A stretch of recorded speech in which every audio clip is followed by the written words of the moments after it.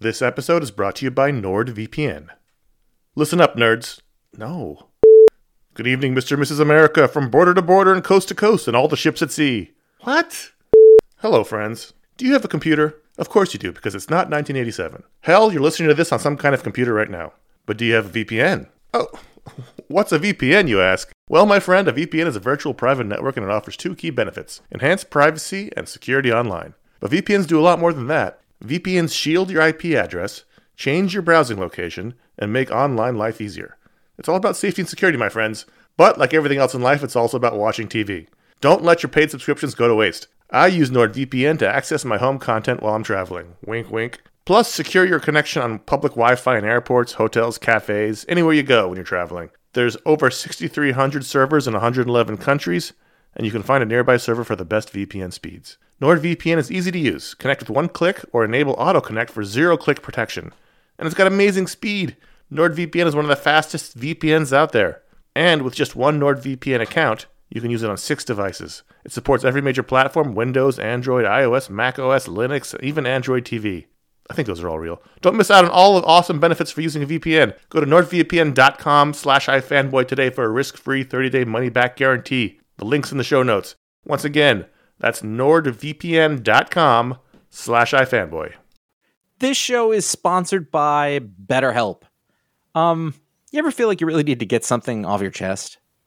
This is like a real thing. Like, if you're mad, if you're upset, if there's something going on, like there's often for me an idea. Maybe it's a wrong, maybe it's a moment, it's an injustice, it's something that just you keep going on and on over and over in your mind about it, and like that can create anger and resentment or shame, whatever it is. And very often I have found, I am not a therapist, I have found that when you let it out, when you give it voice, when you say it out loud, sometimes it makes you feel better because you've expressed it, and sometimes it makes you realize like, oh, this is not a big deal, but it's been stuck in my head. So you give voice to those things, and it can make you feel a lot better. And shock of all shocks, therapy is one of those things that can help you do that. It can help you be able to say those things in a place where you don't need to worry about the repercussions of it, work your way through it, figure out coping skills, how to get around it, find ways to deal with that stuff instead of letting it fester. If you are thinking of starting therapy, if anything I said sounds familiar, you're like, oh, maybe my life would be a little better if I could deal with that kind of thing, you should give BetterHelp a try. It's fully online. It is convenient, flexible. It is suited to your schedule. That's the idea. That's what they're going for. You can fill out a brief questionnaire to get matched with a licensed therapist. That's a big deal. You can switch therapists at any time for no additional charge. That personal connection, I believe, to be super important. Again, I'm not a professional. Get it off your chest with BetterHelp. Visit BetterHelp.com/ifanboy today. You get 10% off your first month. That is BetterHelp, HELP.com/ifanboy. This is iFanboy Booksplode, Pluto, Urasawa x Tezuka, Volume 1.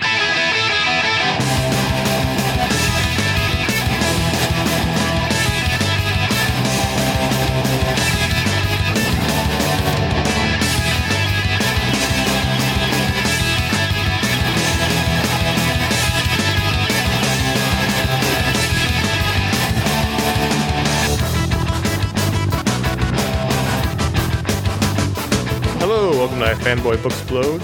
My name is Connor Kilpatrick. I'm here with Josh Flanagan. Hi. And this is the Booksplode show where we talk about a graphic novel, a trade paperback, a collected edition, and it was unlocked by the patrons over at patreon.com/ifanboy.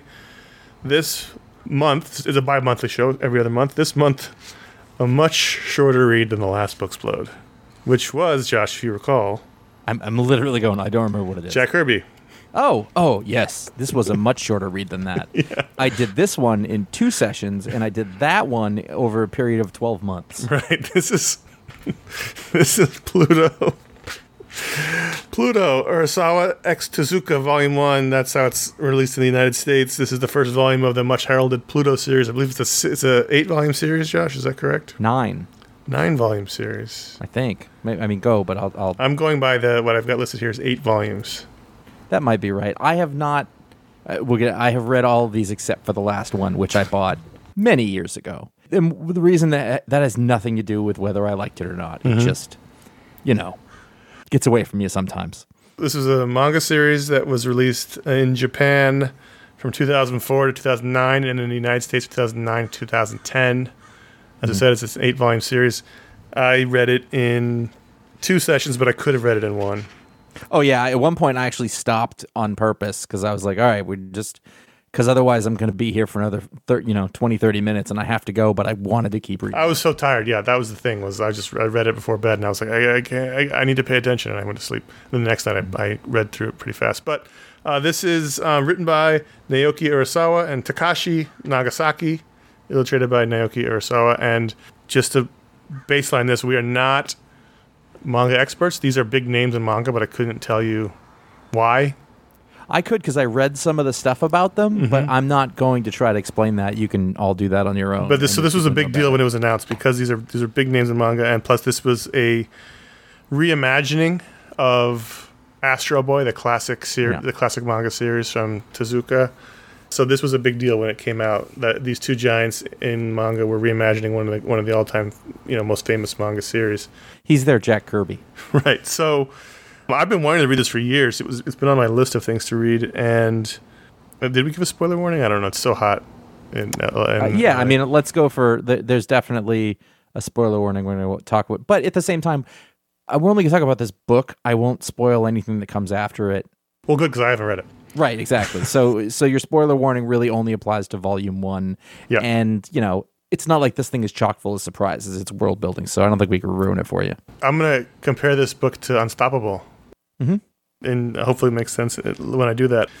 One thing I was very pleased to find, and this is such the cliche American thing, I didn't have the manga headache that I was afraid I'd have, which I had when I read Project X Challengers way back, however many years ago that was, all those books, Cup Noodle and the Dotson one. It's just you're reading it backwards. Your brain wants to go left to right. The pages and the text and the word balloons and the panels go right to left. And in the first time, a couple times I ever read manga, I got a headache from reading it, but I didn't have the problem this time. To that end, I'm going to go ahead and say right now, this book is chock full of left-hand panel stacking, but it's not a problem at all. I mean, it was like every page. The story of Pluto is that, you're in a world where, and it's a very international story. It's, a lot of almost all the manga I read takes place in Japan, but this takes place in like Sweden and Scotland, and there's a bit in Tokyo. You're in a world where the robots are commonplace in society, and there are like 8 great robots in the world. But for various reasons, they're the great robots of the world, and someone is killing them. It's got a very Watchmen feel to it. It does. I actually noticed that a little bit at one point. So I read this, God, it was a long time ago. Like I might have still been in New York, so that's like a decade ago. Mm-hmm. And I had started it, and it's interesting is that the only thing I knew about it was that a lot of people seemed to like it. Right. Almost so that when I went in, I thought it was maybe a little overcooked in terms of how great everyone thought it was. Mm-hmm. But now in retrospect, I'm a better reader now. I keep saying this is funny because I feel like I've been reading comics for a really long time, and critically for a very long time too. And I can come back to stuff now, and I'm just like, how did I not notice how great this was? Mm-hmm. And so coming back to that, I guess some amazing cartooning in here. There's amazing cartooning, but there's some really amazing use of the medium. Yes. This might sound silly to some, but I was really impressed with the sound effects. Yeah. Which I thought were very evocative of real sound. There's one point in the middle where the main character, his name is... I don't know how to pronounce it. I kept calling him Gestalt in my head. That's probably not right. Where he's running. He's sort of running through like a deserted, building. And the clack, clack, clack of his feet was just so evocative of that sound of hard-soled shoes running against like concrete, and it echoes. It was just that sequence where it's just clack, clack, clack, clack as he runs. I just was immediately brought into the sense memory of that sound. I found that a couple times where the sound effects are really quite incredible. Yeah, that's true. There's a really good use of that stuff. I mean, you had mentioned the sort of reading, the left to right. Mm-hmm. It was fairly effortless with this. I mean, really, the storytelling is so strong, the way that it moves you through the page. I mean, like, it is high-end quality comic book storytelling, and that's just to start with. After that, you've got, I think people have an idea about what manga is going to look like in terms of character design and in terms of sort of what you're looking like, and I don't think this is that thing. I mean, it's elements of it, but it's surprising. This could be, I wouldn't look at this and immediately like, this is a Japanese comic. Well, the thing is, manga just means comics in Japanese. Right, yeah, no, totally. So there's a style that, just like the American comics have a style, Western comics have a style. They may not all look exactly alike, but they have a style to them. And so a lot of manga has a style, but it doesn't mean every manga looks that way. And I think this style could have been any book you're reading any Wednesday. First of all, this book looks terrific. I don't think we haven't really hit that point home yet. We're talking about the art. I was so impressed by the art. The character design of the humans, like you can tell all of the people apart.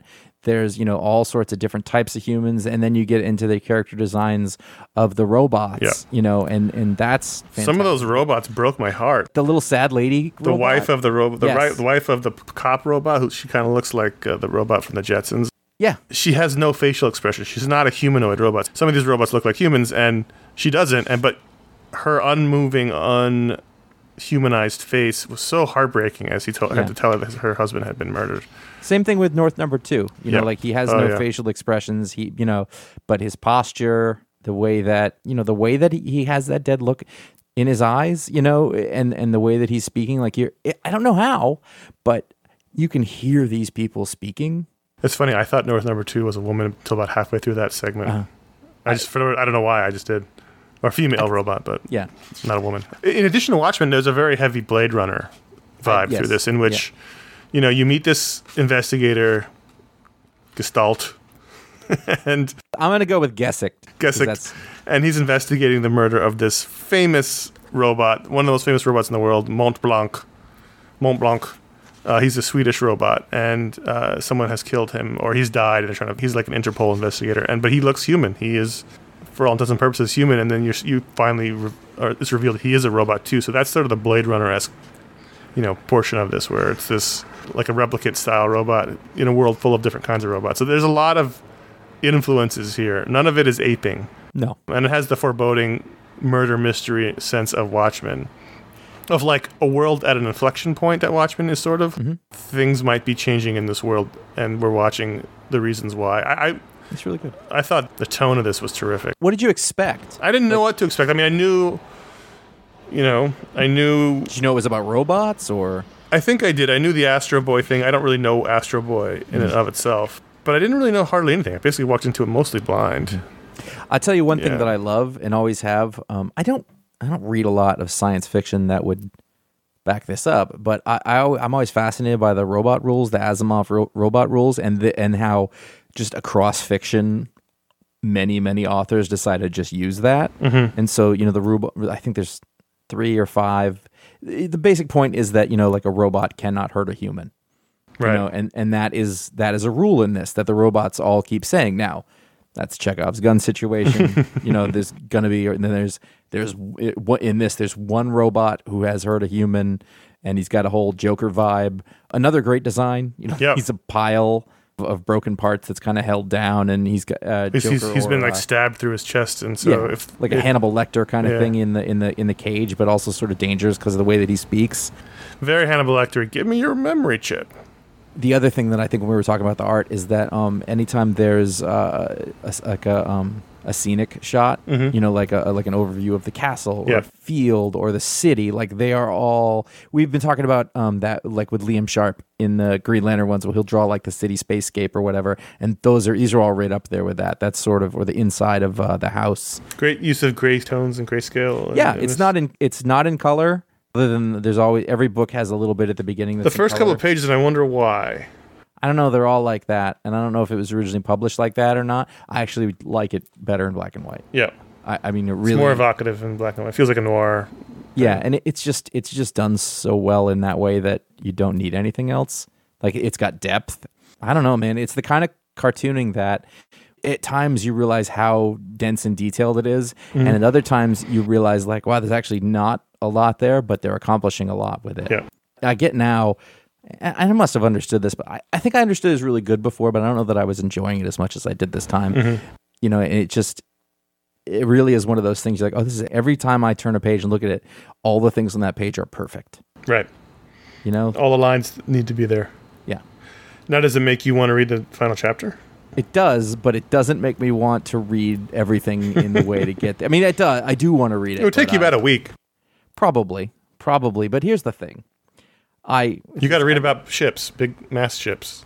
Yeah, I have a lot of books here. You got to read about submarines. It turns out that I'm always reading comics. Right. And so you only get like 3 days to read for yourself. Yes, exactly. I know exactly what you mean. I'm reading Hamilton right now. Mm-hmm. I'm going to be 40. I was about to make a joke about being 45 when I finish, but that's not so funny. I'm going to be in my 60s when I finish reading that. I've been reading Chernow's Washington book for most of my adult life. We're not going to talk about these books right now. We'll save for the Mediasplode. So here's how I found this like unstoppable, which if you listen to our most recent Mediasplode, you'll understand why I'm talking about it. It moved at like a breakneck pace through the whole story, and then all of a sudden it just ends. Now I realize this is not like a self-contained story, and it's chapter 1 basically of 8, and so it's almost supposed to be like a cliffhanger. But I felt like the ending wasn't so much like a cliffhanger as it was like confounding. You know, Gestalt, what is it? Gesicht. Just call him Harrison Ford.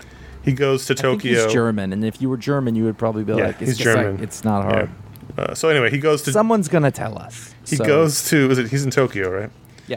And the soccer ball bounces past him, and a bunch of kids run past him, and then there's like a kid kicking rocks. Look at the cartooning on that rain, by the way. Oh, it's beautiful. And then a kid picks up a snail in the rain, and Gesicht says, "You're Adam, aren't you?" And the kid says, "That's right," and that's the end.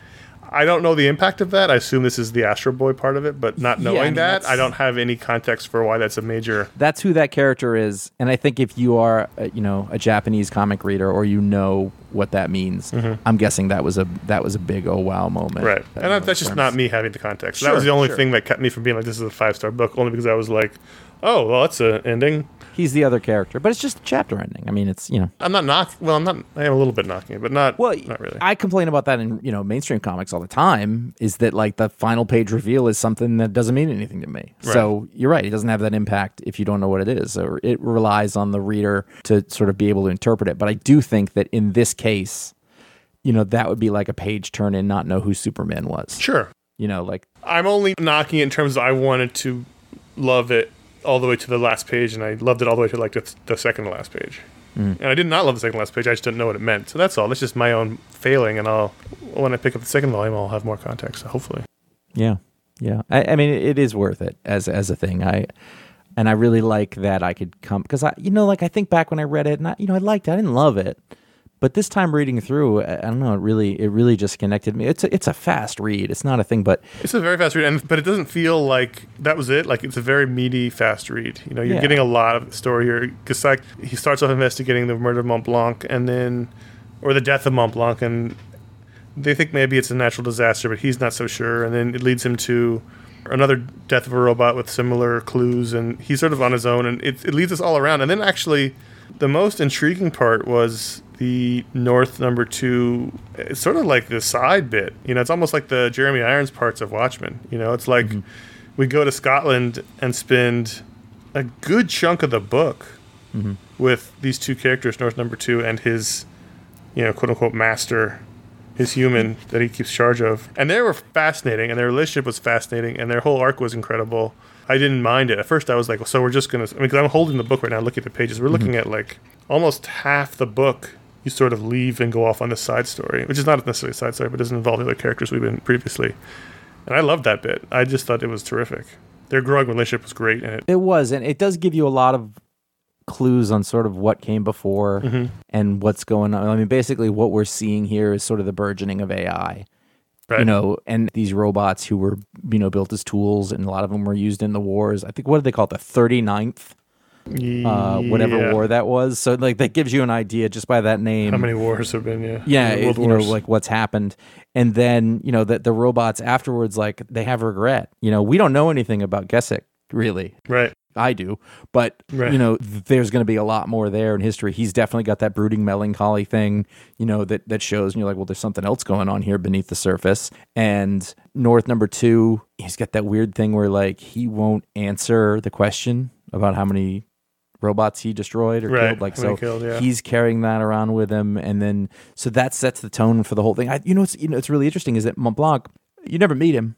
He's not in the book. You see him in not flashbacks, but you see him in like other like commercials and tributes and stuff. But by like the time they're talking about him, you hear all the people, describe him. It's like, man, I wish I'd met him.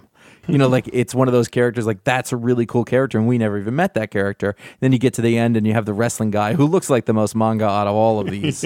Like he's driving the yellow line in Voltron, and he's making bad decisions. And you're like, don't do that. You're so happy. Mont Blanc is like the anti-comedian. Yes. He dies in the very beginning. You only meet him through flashbacks. He's Hollis Mason. So Mont Blanc's like 15 feet tall, and he wears overalls, which I love. Yeah. He just seemed like a cool robot tank. What I think about this book is that it's a great intro for people who maybe are apprehensive about reading manga. Mm-hmm. If you're a Western comics reader who's never read manga before and don't, are sort of not nervous, but you don't know what you're in for.